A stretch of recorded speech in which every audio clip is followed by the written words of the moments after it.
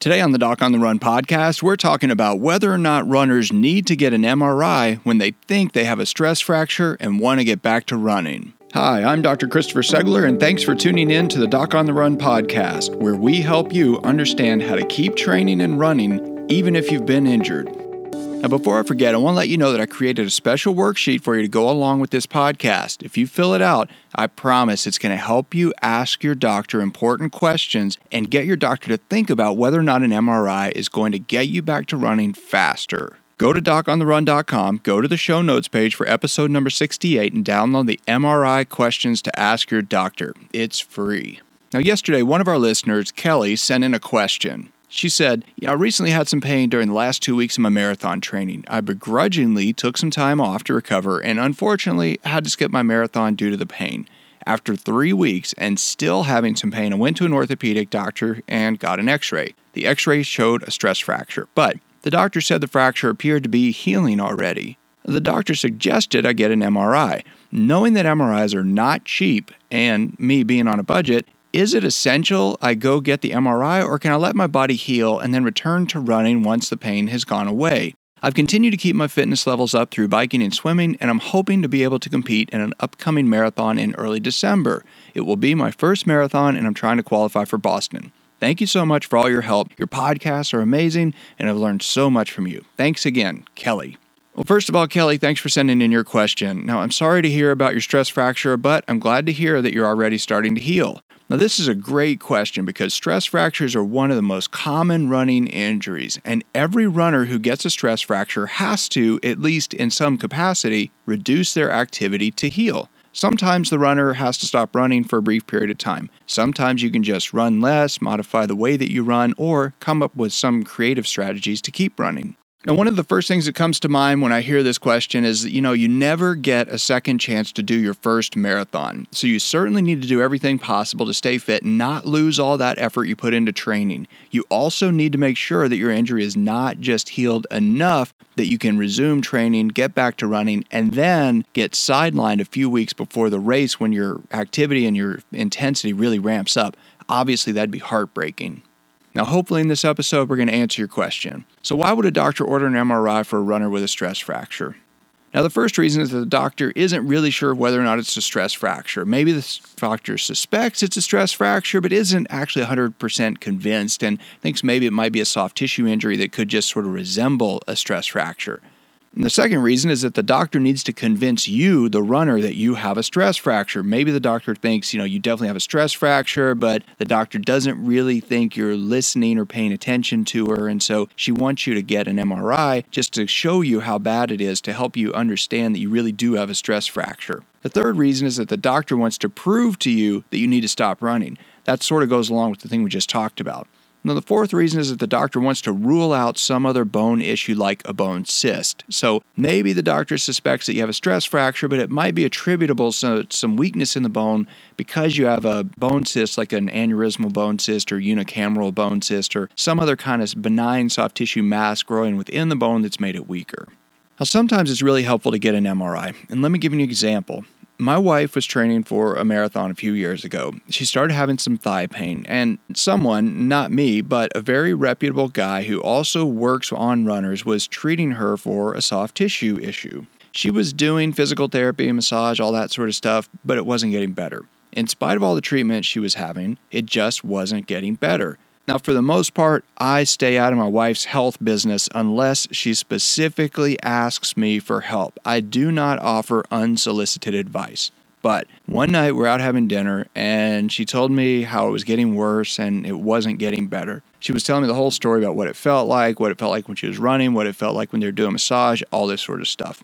I just stopped and I said, okay, I know this isn't any of my business, but time out because you need an MRI. I think you have a stress fracture. And based on her story, based on her symptoms, her failure to respond to the treatment she was receiving, I was 100% certain that she had a stress fracture. She got an MRI, and guess what? The MRI showed a stress fracture.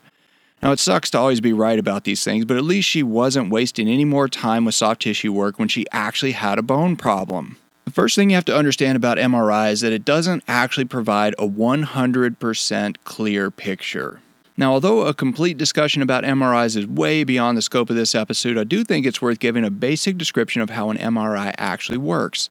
An MRI, in the simplest sense, provides imaging of tissues using a big, powerful, very expensive magnet and a computer. The images that result from an MRI look very accurate, but those images are not actually 100% accurate.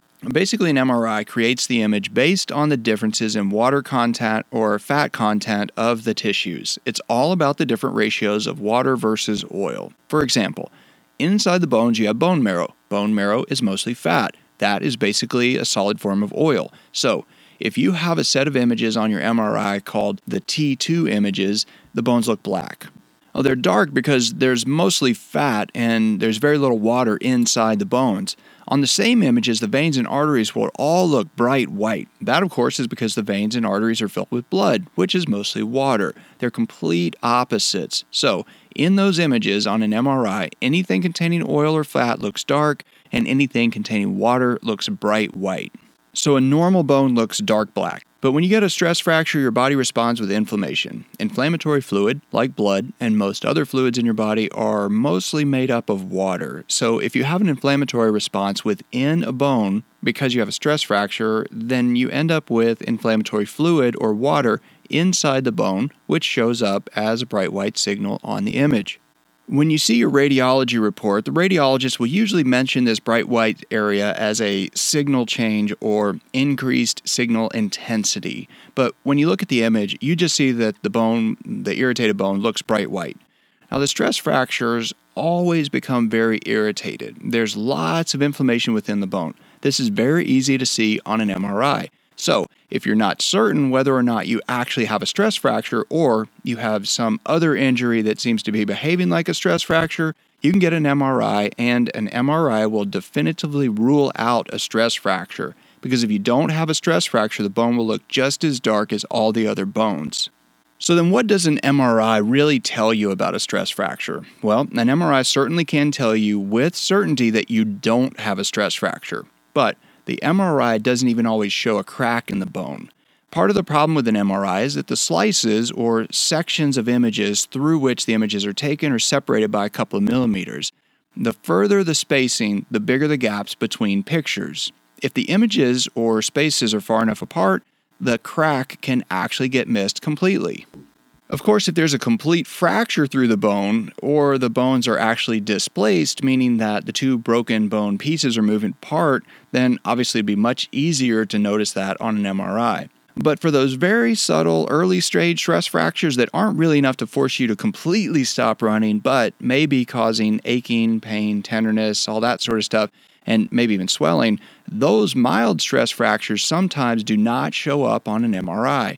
You don't actually see the crack. You don't actually see the break in the bone. Sometimes all you really see is some inflammation within the bone. Now, having said that, it's probably best to back up and explain what is a stress fracture anyway. This is the Doc on the Run podcast. Don't go anywhere. We'll be right back. What's a virtual doctor visit?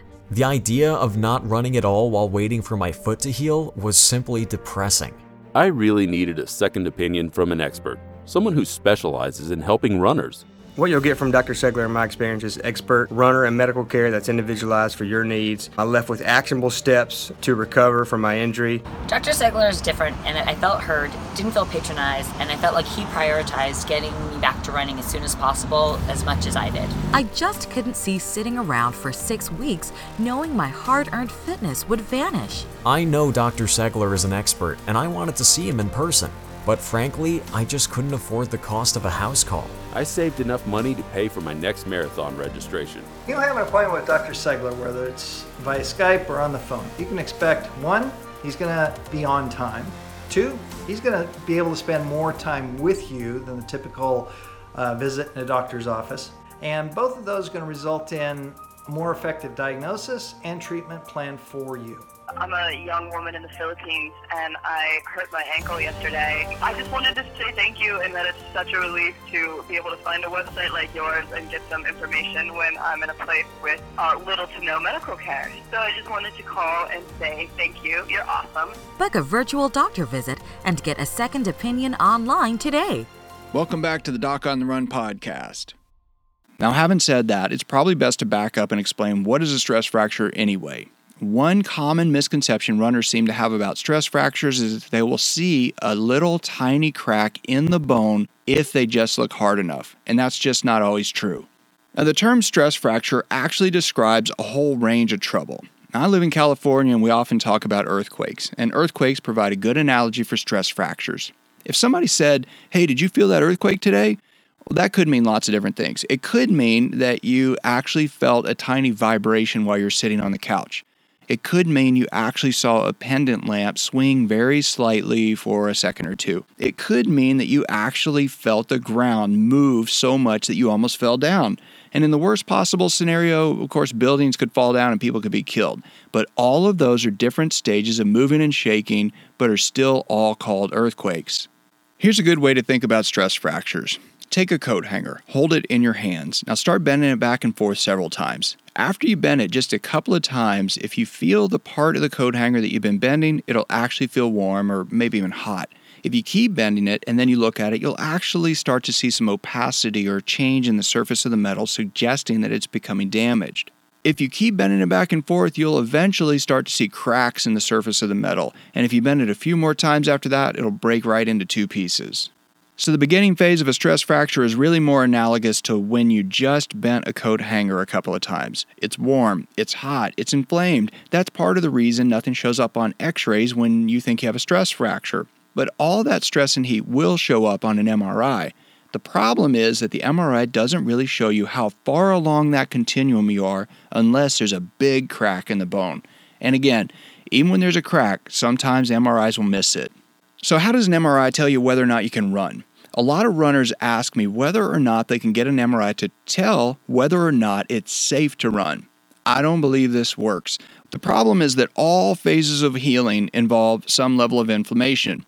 Even the remodeling phase, which can go on for a year or year and a half, involves some inflammation throughout that entire process. So in theory, even when your foot is completely healed and you're back to running, if you got an MRI, it would most likely be read as an active stress fracture by the radiologist. They would still say that you had a signal change within the bone suggestive of an ongoing inflammatory process, which of course would be presumed to be a stress fracture. So it is true that in the same way an MRI can rule out a stress fracture, it can also tell you that your foot is completely calmed down if you're willing to wait for many, many months after the stress fracture heals before you start running.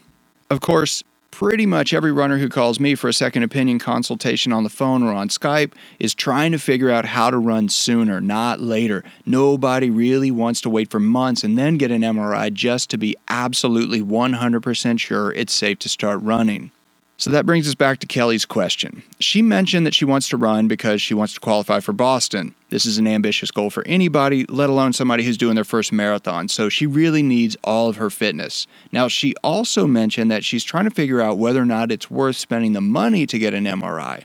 So based on all that, it seems like what she really needs to know is how is her money best spent to get her back to running as quickly as possible.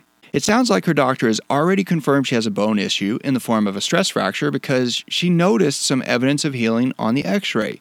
The x-ray evidence of healing can be several different things. It can be a little bit of swelling between the bone and the covering of the bone. That just looks like a shadow around the area where there's a stress fracture. So in that case, all you see is a little shadow on the x-ray.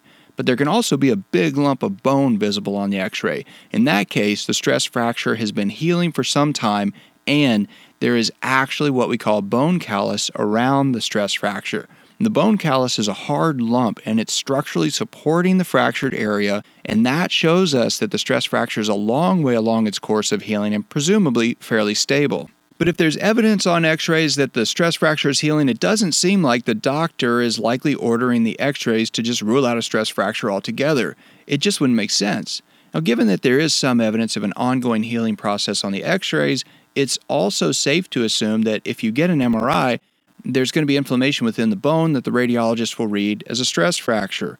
The radiologist isn't going to give you any clear indication about how far along the healing process you are. Now, the fact is, MRIs are expensive. If the hospital or imaging center bills your insurance for the MRI, it will likely cost a couple of $1,000s. If you're lucky and you can get one for a relatively low cost by paying cash, it's still probably going to cost you at least $500 for an MRI. Now, here in San Francisco, I have a good relationship with a great outpatient imaging facility where I can order your MRI and you can walk in and get an MRI for about $500. But still, that is $500. If money is the issue and money is limited, you may be better off spending that same money on a bone stimulator instead of an MRI, which really is just going to tell you what you already know. Now, keeping that in mind, you probably want to call or email your doctor and ask several questions. Now, I'm going to outline all those for you here, but don't worry, you don't have to write them down. Just go to the show notes page for episode number 68 and download the MRI questions to ask your doctor. It's free. Here's what you should ask your doctor when she recommends an MRI for a stress fracture. Are you 100% convinced I have a stress fracture and not some other tissue injury? Wouldn't a CT scan show the bone in better detail to see if there's an actual crack? Wouldn't an ultrasound exam rule out a soft tissue injury? Can you do an ultrasound exam really quick at a lower cost than the MRI right here in the office today? What would you see on the MRI that would convince you it is safe for me to run today? If that doesn't show up on an MRI now, do I have to get another MRI again in a few weeks before you'll let me run? Without an MRI, how would you be able to tell when I can safely run? You have to remember that MRIs are relatively new technology. People have been getting injuries for centuries. We didn't make them take a year off running just because they couldn't get an MRI. Sometimes it's better to go old school with the evaluation process and then come up with some creative strategies to reduce the stress so you can get back to running sooner. Now, this is exactly the sort of thing I do with runners when you call me for a second opinion on the phone or on Skype. I try to figure out exactly where they are in the healing process, and then I show them exactly how they can evaluate their response to increase in activity without making a stress fracture worse. So how do we do that? I mean, what are the signs other than an MRI that many stress fractures have healed enough to let you run? Well, here's a summary of the evaluation process. The first thing is absence of swelling. Now, if you have ongoing tissue damage, then your body responds with inflammation. You see inflammation first in the form of swelling. Swelling is a bad sign. It means that you have the healing process taking place to the presumed ongoing injury. So, if you have any swelling, you certainly shouldn't be running on it. If you want to start running, you have to use some specific techniques to really determine whether or not your swelling is starting to creep back in. The next thing is absence of bruising. Of all the outward signs of inward trouble, bruising is the worst. The bruise is just bleeding under the skin. Obviously, if you've cracked the bone enough to make it bleed, it's not a good thing. Any new bruising is an ominous sign. So obviously, if you're out for a run and then you get bruising, you really need to evaluate the amount of stress you're applying to that bone. Absence of pain. Pain is the easiest to evaluate and most informative of all the signs helping guide an injured runner. We talked about this in episode 67 when we were talking about keeping a pain journal. Now, pain tells you something is wrong and may indicate you are doing damage. Pain is dynamic. It can give you immediate feedback, and because of this, it can be extremely useful. If you don't have any pain, then it's unlikely that you're doing any damage. Now, the next thing is no tenderness with palpation. Tenderness is just pain when you're pressing on something. So if you can press on the stress fracture and you have pain right now, you can use that same evaluation process later. If you rest for a bit and then you press on the bone and it does not hurt at all, that's a good sign. Of course, pressing on the bone with your finger is not applying as much stress as when you run, but it certainly tells you you're heading in the right direction. And once you start running, you have to see if you have any pain, bruising, or swelling. In an ideal world, you would get back to running very gradually and will not have any return of pain with running, but you have to do it in a stepwise approach. So in short, there is a way to figure out whether or not you can get back to running, and it doesn't always require an MRI. MRIs are often overused, and when it comes to running injuries, particularly stress fractures, they are vastly overrated.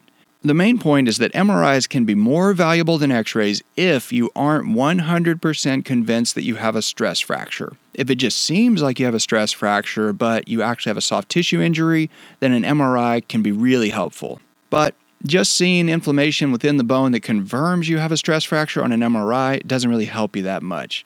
Taking action to heal as fast as possible is what really helps. Using a bone stimulator is taking action. Being militant about getting enough sleep is taking action.